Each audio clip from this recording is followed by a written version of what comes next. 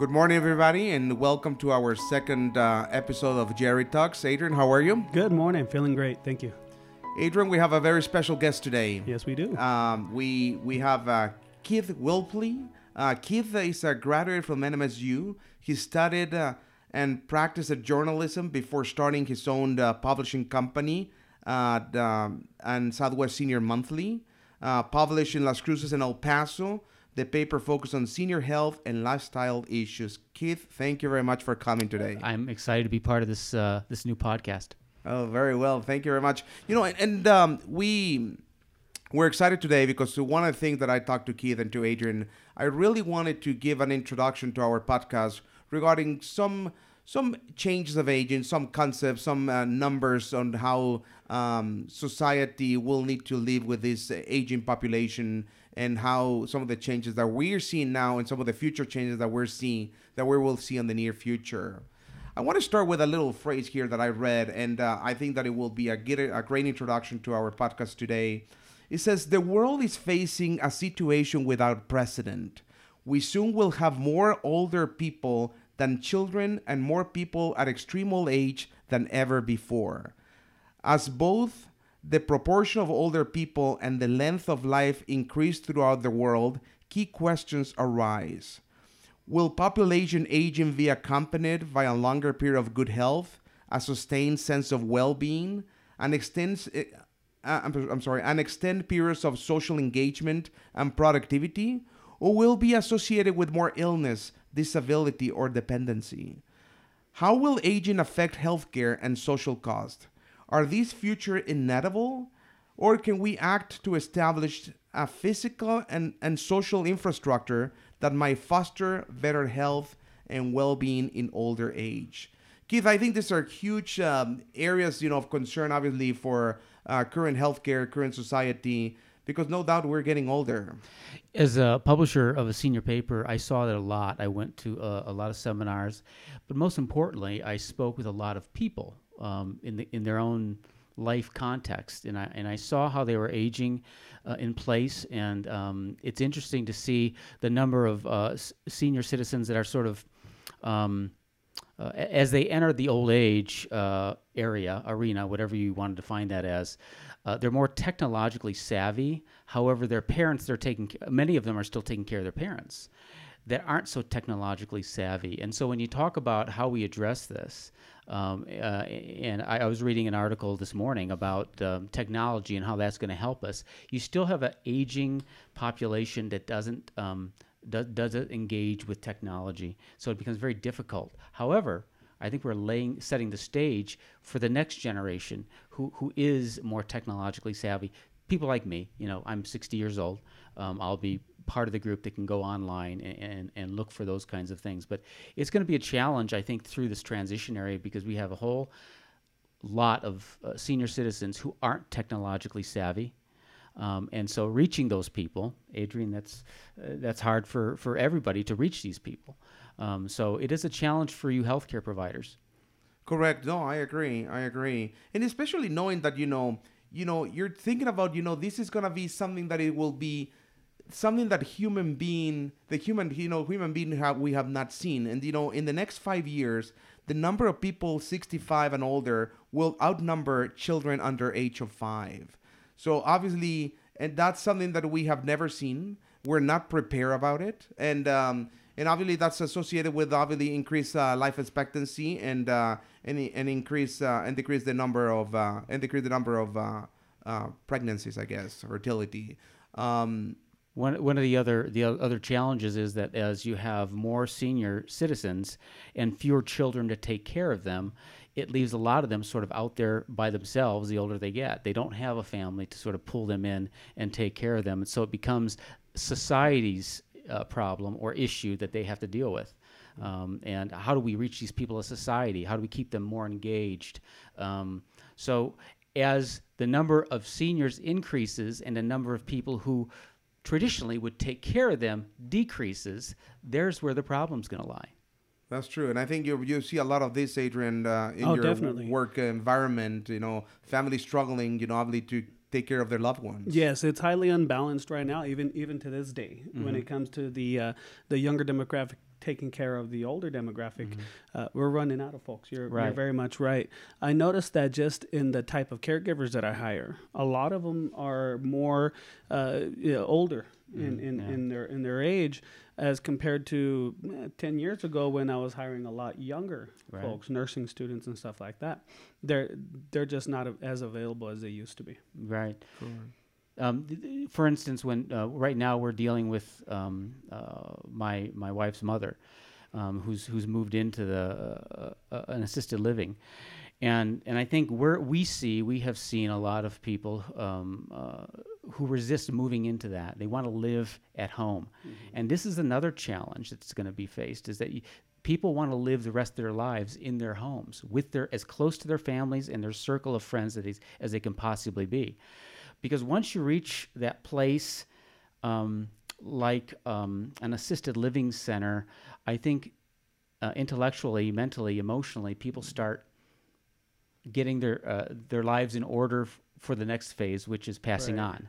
And I think the longer you can stay in these family situations, these social situations, and outside of these group homes where you've got so many other people who are struggling, I think the longer you can keep them out, the longer they live. Yeah. And I think there's actually a growing trend in noticing the type of institutional or facility type care that is starting to incorporate more of a lifestyle of approach. The intentional living. The intentional living, yes. And I've read so much about this. What's happening is it's sort of the hippie movement. Right. You know how the hippies thought this communal living. Communal, correct. But it didn't work. I was talking to one senior who was a hippie. She says, let me tell you, it didn't work then. But now these people are saying, okay, well, let's take that model and see if we can make it work in our senior years. We're all single. We're all mentally vibrant. We may not all be physically vibrant. Some of us are, some of us aren't. But if we all collectively move to one place, and the physically vibrant can take care of, roll my garbage out to the curb, and that sort of thing. I think there's going to be some strong experiments that way.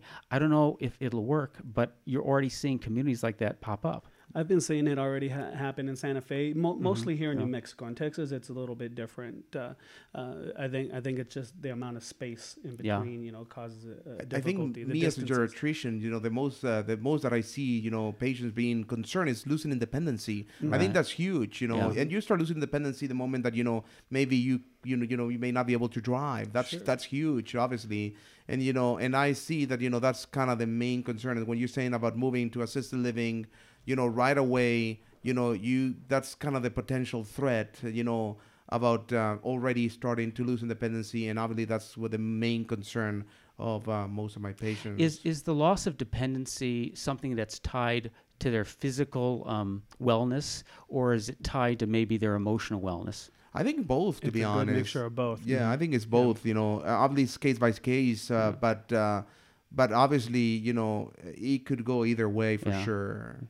I am noticing that a lot of the focus now when it comes to medicine, when it comes to facility type of care, senior care in general, it's heavily promoted on maintaining, if not regaining, some of that independence. It's not focusing on what you've lost. It's focusing on what you can keep and what you can regain. Correct. That's the correct. Model. That is correct. That is correct. And that takes care providers. As somebody who's getting old, and I'm facing some of the issues that people face when they get old. That's where good communication with healthcare providers. Somebody needs to tell me, you don't need to lose your hearing so badly, or you don't need to lose your vision so badly. But I wouldn't know that unless I'm communicating with good healthcare providers. Sure. Yeah. Very quick, I just want to throw this number because obviously it's kind of huge. This is the number of people age 65 and older is projected to grow from an estimated of 524 million in 2010 to nearly 1.5 billion by 2050. And of course, it may increase more in developed countries. So obviously, huge concerns, on the number of people, getting older, especially when you refer to the old, that is the 85 and older. Those are the highest growing population, as we speak, and it will be in the next years, and especially the number of people living up to 100. is even higher. You know, to be honest, I always tell people here, 80s are the new 70s, 90s is the new 80s. Correct. You know, you cannot imagine how many people walk in this office on the 80s, 90s, and they're doing well. They're healthy. Some of them they're pretty healthy and they're still independent. So obviously the life expectancy for sure is changing a lot. Mm-hmm. I remember my father. My father died at age 61. I'm 59, going to be 60 this year, and he didn't look anything like I look. Right. Yeah, it's the quality of life. It's nutrition. It's Physical education, activity. physical activity. Mm-hmm. He died at 61 because of a bad lifestyle. It was something secondary to diabetes. Right. But I wonder how many patients that doctors are going to be seeing in the next 10 years. Me, for instance, say I'm 70, and I don't look like the 70-year-old of today, but how long can you go before your body does start giving out, or how hard can you push back against old age? Well, I guess I have said it before, and I'm said it again. For sure, by far, the key best advice for healthy aging obviously is exercise. So and I said it in one of the other Tip Tuesday. That somebody asked me one day, what is my best advice for healthy aging? I said exercise. That I still believe that obviously that will keep your muscle function at the top. But the patient came to me and said, I don't agree with you, Dr. Duran. I think it's attitude. And I think, that's huge. How much, an attitude, obviously depends, how many people have come here that they're 60, that they feel that they're 80, and how many people in their 80s feel that they're 60. So yeah, I think you did said well when we talked about, exercise, nutrition, obviously controlling your chronic medical conditions, staying on the top on that for sure is key. And let's not count out emotional well-being as well. We have the physical, the healthcare, but the mental status of the senior citizen that's has more of a support system, or has a lot more access to education, or a lot more access to information using the internet, things like that. They really are studying themselves and feeling more confident that they could live longer, better lives. Yeah, I agree, and I think one of the things that it has been compromised. I guess this way of active and healthy living of older adults is the increased prevalence of dementia or Alzheimer's. Right. For sure, that has changed. The lifestyle and potentially the long-term future of some of these people. Not only because it creates heavy economic and social burden to the system, to their families, to the patient, and where we're saying that obviously the older you get, the more prevalent it is. You're talking about people 85 and older; they have a prevalence of 25 to 30%. They will develop some type of dementia. Is there any way that you can push back against that in your lifestyle as you're younger, as you're getting older? Is it written in the leaves, written in stone that you will get dementia, or what are some of the things that you can do as a young person? Say I'm taking care of my mom and dad and I'm seeing them get dementia. I'm thinking to myself, how can I prevent that from happening to me? What can I do to my lifestyle to minimize the possibility? Well, no doubt, definitely, it has been shown that, the same lifestyles that you do to preserve and, for other problems like cardiovascular disease or preventing the risk of stroke, same things you can do for prevalence of preventing dementia. If you have high blood pressure, controlling your blood pressure, controlling your diabetes, exercise, diet, controlling your cholesterol, those risk factors have been shown that, there also could be risk factors for dementia, and controlling those risk factors have some effect on preventing some dementia. Again, there are different types of dementia. We'll go into that maybe some other podcast. But there's some dementias that they may be genetic, that they may inherit. That obviously those potentially could be harder to prevent. But it's still 80% of the dementia these days is a mix. It's a combination. Even people with Alzheimer, they have some type of vascular dementia. So those vascular dementia, the risk factors that potentially could be the same as any cardiovascular disease, that you can potentially help prevent them. Yeah. I want something you said, Adrian, that I wanted to comment on as well, because I see it in my current experience, but it's the emotional well-being. And a lot of folks who are put in a position of having to care for their parents, they forget the little things. They're always working on the big things, and the little things, I mean, taking somebody who you're caring for an ice cream, or taking them to a movie, or taking them to a dog show, or taking them to something that seems small and trivial in your life because you're young and you're trying to get things done, but to that person, that can, in terms of their mental health and their emotional well-being, that can last a week. They talk about it and they remember it. Right. And in my own experience, we're finding that those little things, and we never would have thought it because we thought they were too little. But we found a favorite place to go for ice cream. We brought my wife's mother there, and she loved it. She loved the ice cream. She loved the engagement. She loved, and she talked about it forever, and she wanted to go again. So we took her again. These kinds of things are huge when it comes to caring for, exercises, physical therapy is important. All these things are important, but I think we sort of forget the little things, the emotional things. You're very right, and there's an aspect of healthcare that's barely being touched upon. Some types of services are utilizing this thing called motivational interviewing. It's actually it's brilliant in a way that it gets the patient to buy into their plan of care. And it's not just doom and gloom. If you don't control your diabetes, you're going to get retinopathy. If you don't control your diabetes, they're going to take off your toes. No, it's if you controlled your diabetes, what would you do? If you were healthy and happy, what would you do? And it's the flip. 10, 20 years ago, the focus was, we'll show the patient what could happen in the negative way.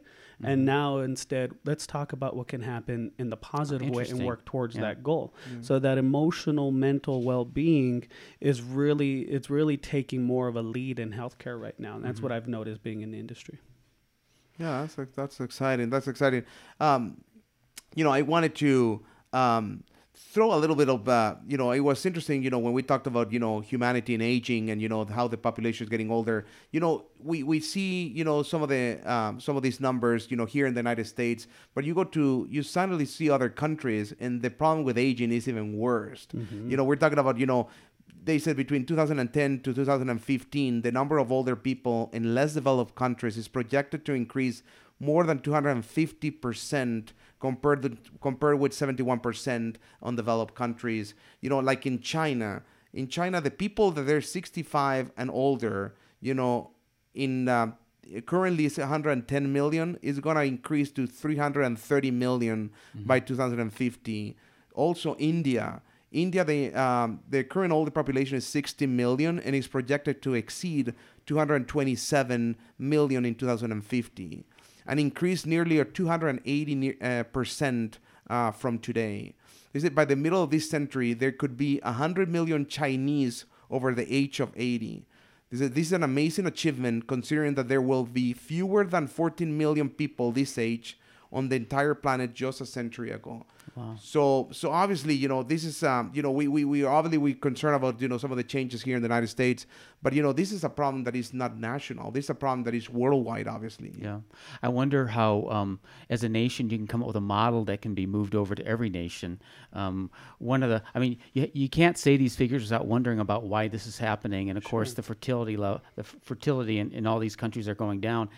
And what you're finding is that as countries become more developed, fertility rates go down, and fertility rates means the number of children. I think we have 1.8 or 1.18 child per female. In Mexico, they have 2.1. So they're a lot higher than us. They're almost double us, but it's still pretty low.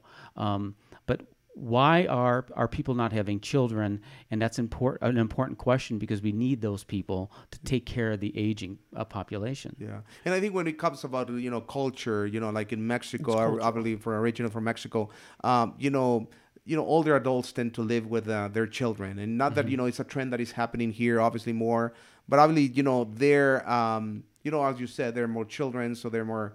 Eventually more people to take care of them. And of course, in Mexico, there's no long-term care facilities. We don't have assisted living. We don't have nursing homes. So some of these elderly parents they don't have another option rather than Right. just going to with their kids. It has something to say when you're thinking about more developed countries Mm-hmm. as opposed to underdeveloped countries, and how the underdeveloped countries seem to have more reverence for their seniors. Right, right. And their older population, they take better care of them, in my opinion. And that goes to staying relevant, letting Yeah. them stay relevant in the Mhm. day-to-day of family operations. I mean, Correct. One thing that I was discussing just a few minutes ago with a patient, and I think that's something that, when we talked about the culture of aging, and that's something that we are seeing these days, is that, my generation, for sure, I learned how to respect elders. And that's something that it was part of my education. Unfortunately, I guess, with all good exceptions, sometimes that's not the case anymore. And, we think that, I think we see sometimes, this lack of respect to the elders these days. And that's something that obviously, it needs to change. It needs to change some way, somehow. I think in the United States, the culture of pushing your elders away is probably more dominant than in Mexico. I've worked with many people who were Americanized Mexicans who spend so much time and money making sure they go back home to Mexico to visit their families. In America, there's not that connection, that long-lasting connection. The farther away they get, the less they think or even want to see their seniors. And yet, there's another problem right there. When you have when your mom and dad live in Houston, and you live here in Las Cruces, for instance, and you go to Houston and say, "Well, you're too old. You got to live near us." There's going to be heck to pay because Correct. that's their family. That's where they've grown. That's where their social circles are. Move them to a new city, and then that sort of triggers maybe a downward decline in their well-being, their emotional well-being. I agree. I think, people ask me all the time, kids come to visit parents here to Las Cruces. And, and they ask me, well, by the way, we would like to move my parents back to North Carolina. And I said, I always tell patients, believe me, you'll be better close to kids. I'm happy that you have kids that they want to be with you. They want to take care of you. Not every people can say the same.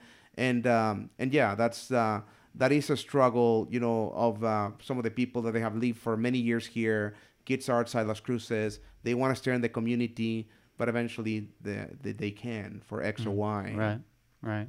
We're talking back to the aging in the world. Actually, the World Health Organization has a study that is called the World Health Organization Study on Global Aging and Adult Health. It's called the SAGE study, and they're actually studying. It's a multi-country longitudinal study designed for just collect data all around the world from 6 different countries, 50 years and older. And they're collecting data between, risk factors, they're doing a health exam, they're doing biomarkers, and they're trying to compare different countries and different, and trying to collect data from these places. I think hopefully, eventually from them, we can, find out some data that will be helpful, maybe some data that could be happening here, that eventually they can take that data to somewhere else in some other countries. As we said, the aging population for some of these countries may be more of a big problem than the one that we have here. Yeah. Doctor, one of the things I'm curious about is in the patients that you see, when you see children bringing their moms and dads in for checkups, do you see the same lifestyle characteristics with the children that you see with their patients? No, I don't. And, and it depends, I think the older generation, we're talking about the people that are right now in their 80s or 90s, there were people that usually, some of these people grew up in the farms. So they were pretty active, they were pretty active, I always kind of laugh a little bit because when they were younger, they're starting drinking, the milk, directly from the cow, and people were concerned about tuberculosis, and we were concerned about all these things. And just to find out today that we're eating, fast food that may be way much worse than what they were eating before. So these people were pretty active, were pretty healthy. A lot of them, especially the male population, they joined the military. So they were very, they stay pretty physically active. Mm-hmm. It depends. Obviously, some of the newer generations, I think they're going more into the exercise. But I think the diet is a big factor. I think it's, yeah. I think diet, for sure, by far, has changed the way that we live. Obviously, the risk of obesity, in the elder has increased drastically. Just because of the type of diet and obviously lack lack of exercise. Even in my own situation, Adrian, I had some heart issues, as you know, that I've had to deal with. And even though you don't like going through heart issues, one of the things, a true positive in this all, is I completely converted my diet. I got rid of fat. I got rid of processed foods. I got rid of sugars, simple carbohydrates. And doctor, you're right, because the minute you start changing your diet, it doesn't take long before you start feeling better. I mean, I think it's even faster than exercise. I exercise a lot. Right. And I tell you what, doing the flip on my diet, I started feeling a lot better than in a shorter amount of time than changing my activity level. And I've done both. And I have to say the one silver lining in having this heart issue is that I've flipped my diet and in so many other ways made myself healthier. People underestimate, I recently did myself, I cut down on carbs. I did no carbs for 2 months. And because I was feeling pretty tired, pretty fatigued, I will come to my wife and said, I feel tired. I'm 44. There was no reason why I should feel tired. And I did 2 things. I actually cut down on carbs and increased the amount of water that I drink. I started drinking more water. And, and it was drastic, to be honest. It was, really made me feel way much better, well more energized. For the people that are hearing out there, we have said it in Tip Tuesday. Please drink water. That's far. We don't drink enough water. I was read once that I always, it's kind of interesting that, like every morning, somebody like me, we drink a coffee and we feel like, we drink coffee and we feel a little bit better. The reality, you need to understand that, most probably have been without a glass of water for probably 8 to 12 hours. Haven't drink anything. So guess what? You wake up pretty dehydrated. And people do the math on this. Well, I didn't drink water, but I had Coke. I had I had 2 Cokes, or I had a cup of coffee, 2 cups of coffee. So doesn't that count? No, actually not, because some of these things are pretty diuretic. So drink coffee, it'll be a diuretic too. Yeah. So I mean, it's true. Your body is the first person to reward you for your lifestyle change, right? It's going to reward you for making the good decisions, and it's also going to punish you for making the bad decisions. Right. You have to take care of it. And your human body is an amazing thing. If you just do the right thing, it wants to do good. It really wants to do good. And I learned that with my own heart condition. I flipped my diet, and my general practitioner, she was amazed, because I was actually, you may not know this, but I was diagnosed pre-diabetic. I wasn't heavy, but I drank a lot of sodas, and I had a lot of things. I learned about inflammation, and maybe I didn't know much about what inflammation really was. But anyway, had the test done again. It went away, not even close to being pre-diabetic. So fantastic. It moves that fast. Yeah, it does. Do good by your body, it will do good by you. I was when talking about inflammation, when I was in medical school, I had a teacher for immunology, and she used to say, this is obviously like 25 years ago, she said, like, everything, believe me, Dr. Duran, Roberto, believe me, Roberto, eventually everything will have an inflammatory, it will be all related to inflammation. How right she was, for sure. Now everything, we know that inflammation plays big factor on most of them, all diseases. And when somebody like me hears it, the lay people hear it, we think inflammation. Oh, you got a big red spot on your hand. Right. I think, I don't have any red spots on my hand. What's he talking about? Inflammation. But it's, simple sugars you drink cause inflammation inside. You'll never see it, but it's causing inflammation. It's a little more complicated than what we thought. Let's talk a little bit about living longer. As we said, obviously we have, obviously we're living longer, and the life expectancy right now, average, I guess, for here for this country is 81 years old, compared to other countries like developed countries like Japan is like 83 years old. So, and obviously that changed based on ethnicity, male or female. So obviously that's kind of an average. But obviously has been, there are a couple of factors obviously that has changed too much. Obviously, children, they don't die as they used to. And obviously vaccination has been a big part of humanity, how much we have been able to decrease these infection diseases, as with vaccinations. We talked about, now we can vaccine, millions of people were saved due to the vaccines of smallpox, polio, and other major childhood killers like measles. But also, there's better better living standards. The water is cleaner, nutrition is better. So obviously that has reduced tremendously technology and medicine. Mortality of child mortality. And at the same point, as you said, Adrian, mortality, technology has made us live longer. For sure, a lot of advances in medicine, for good or bad, but obviously they have increased our life expectancy. One thing that I was reading that I was kind of interested in is, how much, it seems to be that, we're living longer. What is the real lifespan of human being? Like, for how long the we question can is live? the quality, not the quantity, right? Right. Do you want to live that long? Do you want to live Exactly. Yeah. And they said, there was some experts assume that we're approaching the upper limits, but data from life expectancies from between 1940 and 2007 show a steady increase, averaging about 3 months of life per year. So, I think going back to what we just said about quality of life and whether you want to live that long, you see, I had some family that lived till close to 100, and I remember my grandmother, and I remember her looking in the newspaper for obituaries. There came a time when all of her friends were gone. All of her, her family, of course, they had their young lives. They had kids to raise. And here she was in Florida, and her husband had passed. And you start wondering, is living longer really what it's all cracked up to be? I mean, there comes a time, where's the benefit? You want to go to that place where your friends are and your family are, who've gone before you, whether you believe in that or not. But you start thinking that way, and I know she started thinking that way. So, the upper limits may be a limit we don't want to go. I think I've seen something culturally that's changed, a gigantic shift between the generational differences, is the spiritual well-being of the individual. I mean, we can talk about physical, we can talk about mental, emotional. When I take my daughter to church, she's in catechism. Before then, I wasn't going to church, but now that I have to take her because the catechism class is requiring it, I noticed there's a huge change in the ages there. What are you saying? It's more senior oriented. There's more older people there at church than there are people like my age, with young families, smaller, younger families. It's more of a shift towards the older population.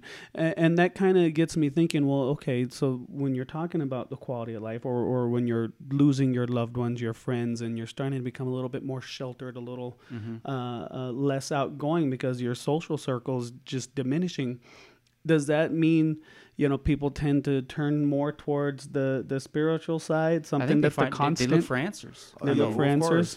Yeah. I think the reality, church or Sunday Mass becomes kind of a very important social activity for a lot of people, especially for people who cannot drive, family, they become like a family kind of event that, they go and pick up mom and, they take her to church, and sometimes, they go after that, they go for lunch. So obviously becomes like a big social event. And if it's a good, healthy church, then you have people who may not be family, but they'll check up on Correct. you. They'll make sure you're okay. They didn't see you where they normally see you, and then they'll check up. In Adrian, in your business, you probably see this a lot, and that is kids, the children of seniors. Maybe they're close to 100, who for their own purposes, for their own well-being, want their parents to live longer, but the parent is of the mind, I'm not crazy, I'm not demented.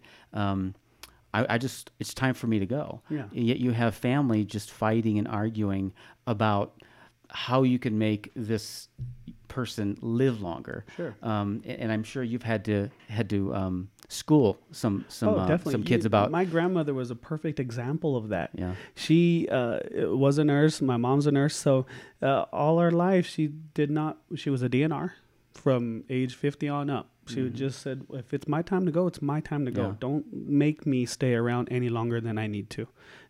That kind of mentality, it's not just with her. I do see it often in my line of work. When people are ready to go, they're ready to go. And that's a difficult conversation. And the kids don't want to let them go. They'll hold on forever, as much as they possibly can. Yeah. No, yeah, I agree. So I guess the next question that I have for you guys is, are we living healthier as well as longer lives, or are we, or our additional years are spent in poor health? And of course, that talks to a little bit about disability, and obviously when it comes to disability, it's a major concern obviously for healthcare. But believe it or not, the United States between 1982 and 2001, severe disability actually fell about 25%. And of course, this is not disease related. I'm pretty sure that when it comes to dementia may not be the case. But I guess, some of those trends have been starting to change, not only because of the increased risk of dementia, but also the increased risk of obesity. Sure. And that's something that obviously we talked just a few minutes ago. How do I see that, obesity obviously brings, obviously potentially major risk factor like right. diabetes, cardiovascular disease, increased risk of stroke, all of this, even diabetes, all these medical problems that, obviously you increase the risk of disability. I think that kind of returns right back to that quality issue. With healthcare and what we're seeing right now, and socially here in the United States, I think the quality of those years has improved. Right. To be completely honest, it's improved on so many levels that there's more senior-oriented programs than we've ever had before, and there could be more, but there's more now. There's more assistive devices to continue to stay mobile and independent, and to be able to go out and live an active lifestyle, even if you are disabled to a point where you 15, 20 years ago would not have had the opportunity to go out. Mm-hmm. I think, now that we're living longer, we do still have a lot of good health and a lot of good abilities to get out there. And the model is going to be pushed by the new generation of senior citizens. Mm-hmm. It seems like every new generation of senior citizen is pushing the model. And I think we're going to see those communities develop. Sure. And people are not going to, I think fewer and fewer people are going to be in assisted living, probably through healthier lifestyles, because their kids generally are healthier. Hope they're living healthier lifestyles, but they're gonna see what mom and dad went through and what grandma and grandpa went through, mm-hmm. and they're gonna say, we don't want that, right? And they're gonna move the model socially so that they can stay at home. I agree. I think the age at home, trend is obviously huge right now, and that's why we have seen a lot of other technologies and technology companies trying to obviously right. keep that, like obviously here the electronic caregiver here in Las Cruces, mm-hmm. right? That obviously they're kind of entrepreneurs and on this keeping people at home. I really feel the tech savvy senior is going to be the biggest thing coming up here in the near future. Right. We are currently we're taking care of the greatest generation. They're the generation that fought in the wars and did not have the computer chip or the yes. microchip like the subsequent generations have invented and implemented. There's so many people here in our city alone that work for NASA, that work for White Sands Missile Range, that are brilliant minds, right. technologically savvy. And they have minds. The pad that you have. Correct. Everyone has a pad or a phone. Do. Yeah. And they know how to use it. Yeah. Better than me. A lot of the people I know who are older than me can use it better than me. I'm going to have to, conquer the curve at some point. You still Facebook. You know what you're doing. Well, you're socially active. Right. That's the other thing. Facebook, does that really count as socially active? I mean, do you does. think it? I don't think it does. Well, let's ask the expert opinion. No, I don't think so. Socially, it's interact face to face with somebody, sure, not with sure. a screen of a right. I agree with that. I think when we first discovered Facebook, when it first came out, we thought, aha, this is how mom and grandma can stay active. Right. But it just builds so much anxiety, and just sitting across from somebody and talking to them is just so much more important. Yeah, I think it does help, obviously, especially when you're able to do FaceTime with somebody. I think that's pretty unique, obviously, especially if you're far. But yeah, from there to socializing, that's a whole different story. Have you ever asked your patients to turn off the computer when they go, just to reduce their anxiety? Because I know when I turn off Facebook, my anxiety level goes way down. Have you ever prescribed that? I haven't prescribed, but I can tell you that I hear a lot of stories about people spending hours in front of the computer, right? Because because of their limited mobility sometimes, right? So that's where they interact, that's where they play, that's where they watch videos, And the anxiety levels skyrocket. It's so nice to turn off the device. So one other thing that I wanted to talk to today is obviously about the cost of aging and the cost of of healthcare. And then obviously, as the population aging is likely to influence the patterns of healthcare spending. And I think, in developed countries like here, the care is obviously more expensive because we have more technology, we have more institutions, we have more long-term care facilities compared to potentially other countries that may not have this one. And especially when it comes to technologies, I think, patients, here in developed countries, they do have a lot of options suddenly. Something happens to you, you have a medical problem, and you can do A, B, C, or D. Compared to other countries that may not have those options, and that's had been like a major concern. Recently, I read, how expensive like it is the care of just one hospital bed, one hospital night. Right. It's just the amount, because they were saying that most of the healthcare that we're spending also is going to the hospitals, and so yeah, I think finding, and that's a whole different podcast for sure, but finding different models of care, on how to take care of these older adults, is gonna be huge, and that's something that I know that the health insurances, hospitals, societies, are working on trying to provide better care, but these models of care, they're gonna need to change and to better provide service for the seniors. Sure, and the cost of living hasn't gone down, right? The life expectancy has gone up. Right. The cost of living hasn't gone down, and now we're seeing our aging population that's saved up with our 401ks or their savings, and they're living longer than what they had expected. Right, yeah. So they're having to be really, really tight with their pocketbook. That it's not gotten any better. There's not a lot from my standpoint that I've seen that's improving in that area, other than the senior population themselves tackling it on. See, we have this wonderful generation that they see a problem, they go at it. They don't just shy away from it. And they're in the process of coming up with ways of communal living, like you had said earlier, where we share in our costs of living establishments, and we are able to take care of each other in an aspect. That's going to be the driving force, and you see it more when you put somebody into an assisted living facility. You're probably looking at $5,000 a month. Yes. People don't have that kind of wealth. There's a huge segment that just don't have that kind of wealth, and so that's really, it's good to be more than, we wish we had a commune to live in. We have to find a way to live. We have to find a different way to live, because we can't afford a $5,000 a month outlay to be in assisted living.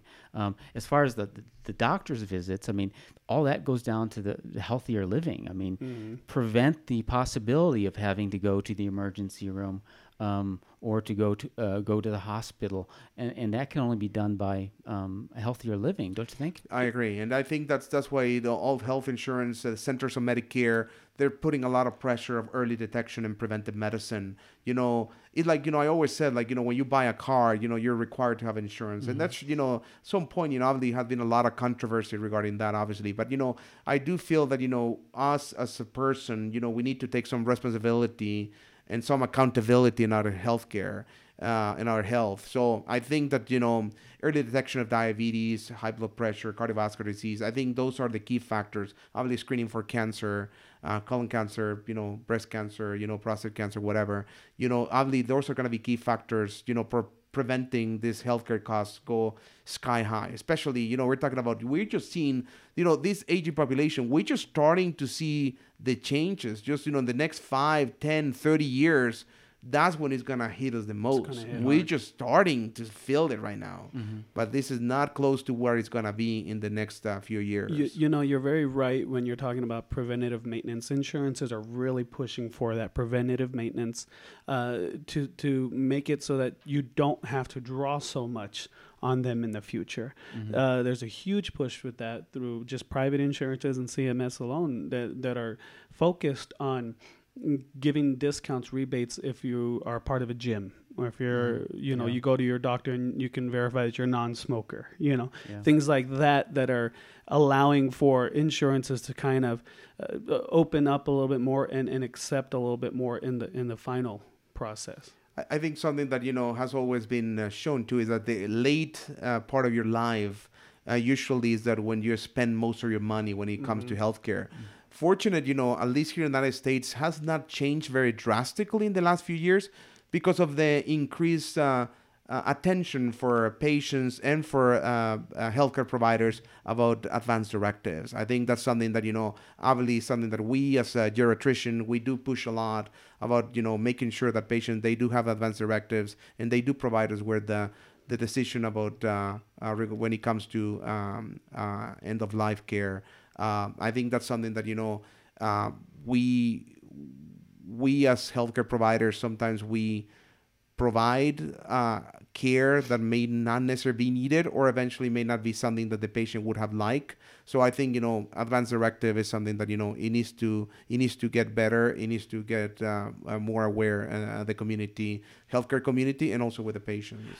That's definitely one of the weakest links, especially in my expertise, is financial security for senior citizens. Right. It's so complicated, the different avenues that you can do for savings and preparing for, the retirement age. It's so complicated that even the people, every time I've gone to a seminar and they have someone who's talking about money management, wealth management, those rooms are always packed. Right. Because that is the one knowledge deficiency, I think, across the board where people are just dying for right. answers. And then there's the level of person below that too, and there's a huge level of people who have no financial security. Right. They will depend on family and Social Security. That's the only place that they're gonna, and so they're looking for Medicare. What are they gonna? So that's how they're planning their future. How long can they work? Because many people, because they didn't plan, are going to have to work until they absolutely cannot work anymore. That's where the question comes up for Social Security to be raised from age 65 to 70. That's a viable question that'll be faced here very soon, I believe. I agree, and I think that's something when it comes to older adults deciding to retire. I think it came to at some point when Medicare said, you're 65 and older, you will get Medicare. It becomes kind of the age for retiring, but really it was not related to health, or it was not related to how able you were able to do your work or not. It seems to me that we kind of, as a society, we assume we're 65. Well, I guess it's time to retire, and I think that's something that obviously I think there should be a trend of not necessary going to that path. What's interesting also when I was reading is the age of retirement. As we said, the life expectancy of after retirement for average, obviously for a male, is 18 years compared to a woman that is 22 years. That's a big difference. And the reality is, I think this is something huge, especially when it comes financially, is that people, the reality, you retired and you have many years to go, and you need to be prepared financially, emotionally, physically, everything, just because we're living longer. And that study is as of now. Could you imagine 10 years from now when we're needing to draw from this, from these programs or from these savings? That I think that life expectancy is going to be even higher. So we have to plan for that accordingly, and that's where talking with those types of wealth management or savings folks will really help. Fill in those. And I think something that is that is not well understood is that I think as we get older, we do have the knowledge, we do have the skills. I think they could be very valuable for obviously for certain companies or for work, and I think that's something that is misused in this workforce right now, and I think they should be more opportunities, and seniors and older adults should be more welcome to provide that experience that they have in this in current times. What's happening? We were just talking about this on a radio program that I was on earlier, and that is how corporate America, believe it or not, is trying to incorporate the senior with the young person, because the senior brings with it brings with them this body of knowledge and this way of doing work and this way of engaging that young workers today out of college don't have, and that's that one-on-one, that handshake, that eyeball to eyeball kind of experience. That is sort of being bred out of our children because everything is so fast. It's got to be texted. It's got to be emailed. No more phone calling. Nobody uses the telephone even anymore. And so this corporate America movement is to move seniors into positions where they are in a group, a team of young people, and the young people can learn from them, and the seniors, the older people, can learn from the young people. It's really an amazing thing because when corporate America recognizes that they can maximize profits by including senior citizens, then that means that's going to grow some legs and crawl. Yeah, and for some of the seniors that they're hearing, actually, something that I found very interesting is that, there is some evidence that staying in labor force after the age of 55 actually will lower the risk of cognitive decline. So obviously, staying at work, will have some advantages. That reminds me what you were saying, Keith. I had to look it up on Google. I wanted to get the name of the movie, The Intern. Have you seen that? Robert De Niro. What a great, that's a good movie. What a great movie. And then what you're talking about is so right. Yeah. Just in learning from people who have done it before, done it for decades, and then teach the younger generation. This is how we do it. This is how you have a conversation with an actual human being. My daughter, who's a senior at NMSU now, and she says to me when I walk down the street in Las Cruces, I've lived here for so long, there's not invariably people are going to come up to me and start talking to me.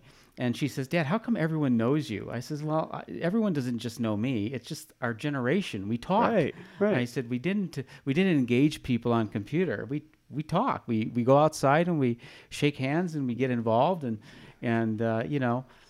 that's us older guys. Right. And this is what we can pass on to our kids. We didn't meet a stranger. We met a friend. Right. That's true.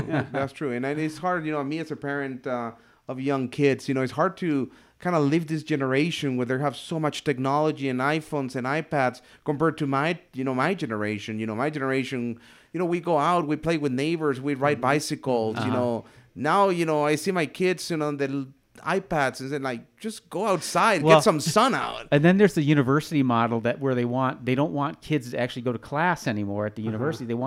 They have these remote sites where they all can log onto their computer.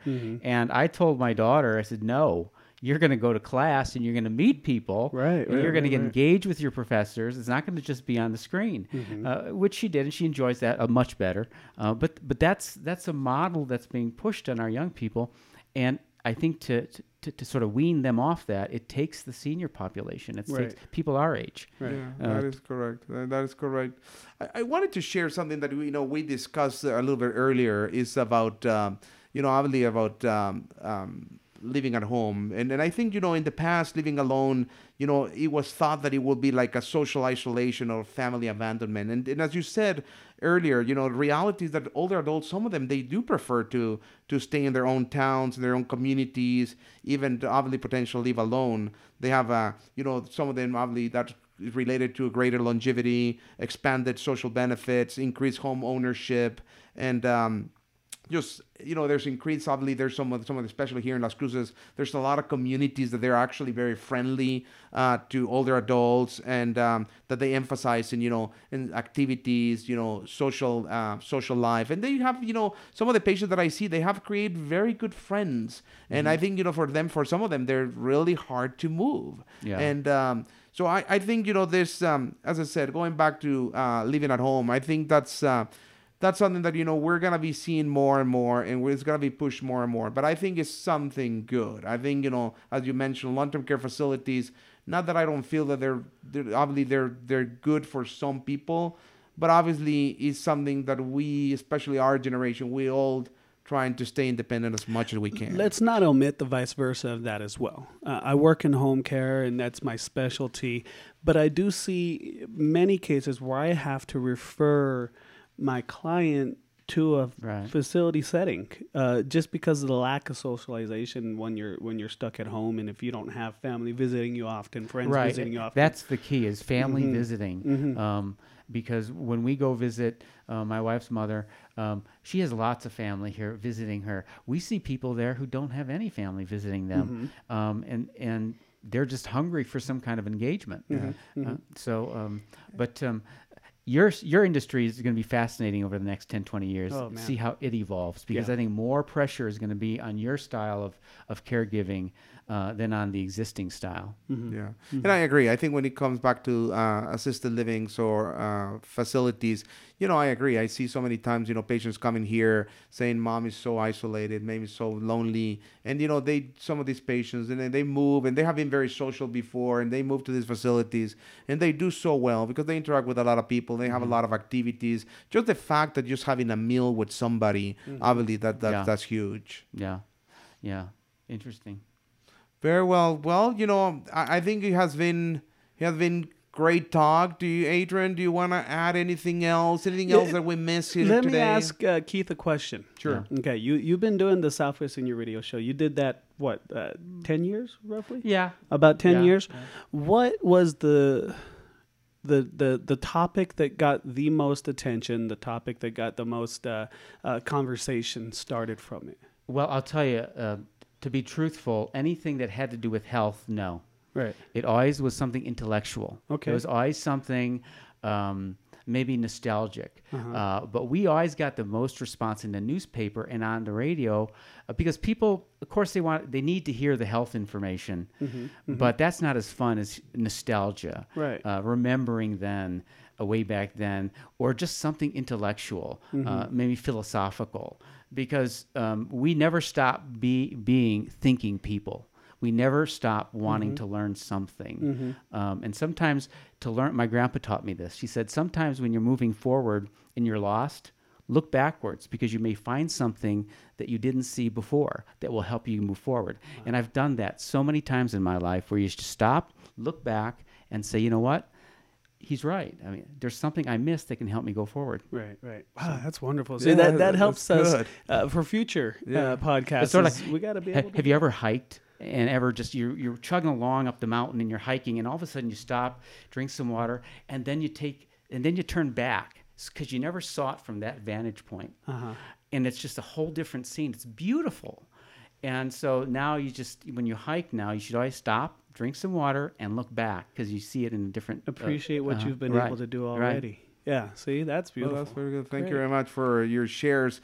I just want to finish with something here that we wrote just to kind of conclude. And it says, population aging is a powerful and transforming demographic force. We're only just beginning to comprehend its impacts at the national, global levels. As we prepare for the new demographic reality, we hope this report raises awareness not only about the critical link between the global health and aging, but also about the importance of rigorous and coordinated research to close gaps in our knowledge and the need for action based on evidence-based policies. I think, this is kind of a good statement, to get us into, give us some room for potential topics that we may address in the future. And for sure, I always have been very excited about aging and geriatric medicine. And I think, that was one of the main issues, obviously, for Jerry Talks to really bring not only, as Keith was saying, not only topics of healthcare, but also topics that eventually will be interesting to all people who hear us. Sure. And I really appreciate you, Keith, for coming in, helping us do this. It was fun. This conversation really sets the litmus for us to where we can grow from, right? We addressed and touched on so much stuff topically that when the commenters, after they hear our podcast, they can comment and say, expand on this, expand on that. Right. It gives us direction. Yeah. And I don't think we could have done that with any other guest. So I really appreciate that. Thank you so much. Thank you very much, Keith. We really appreciate your time. Adrian, anything else that you would like to say? Adios. Very well, guys. Well, thank you very much for hearing us today. This is Dr. Duran, Adrian, and thank you, Keith, for being with us today. Thank you very much. Have a good day. Please remember to listen to us on Spotify and Google Play. Watch us at YouTube at Southwest Center on Aging. We can't do this podcast without your questions, so please feel free to leave comments on our channel, and we'll be more than happy to research and get back to you guys. And remember, let's celebrate aging.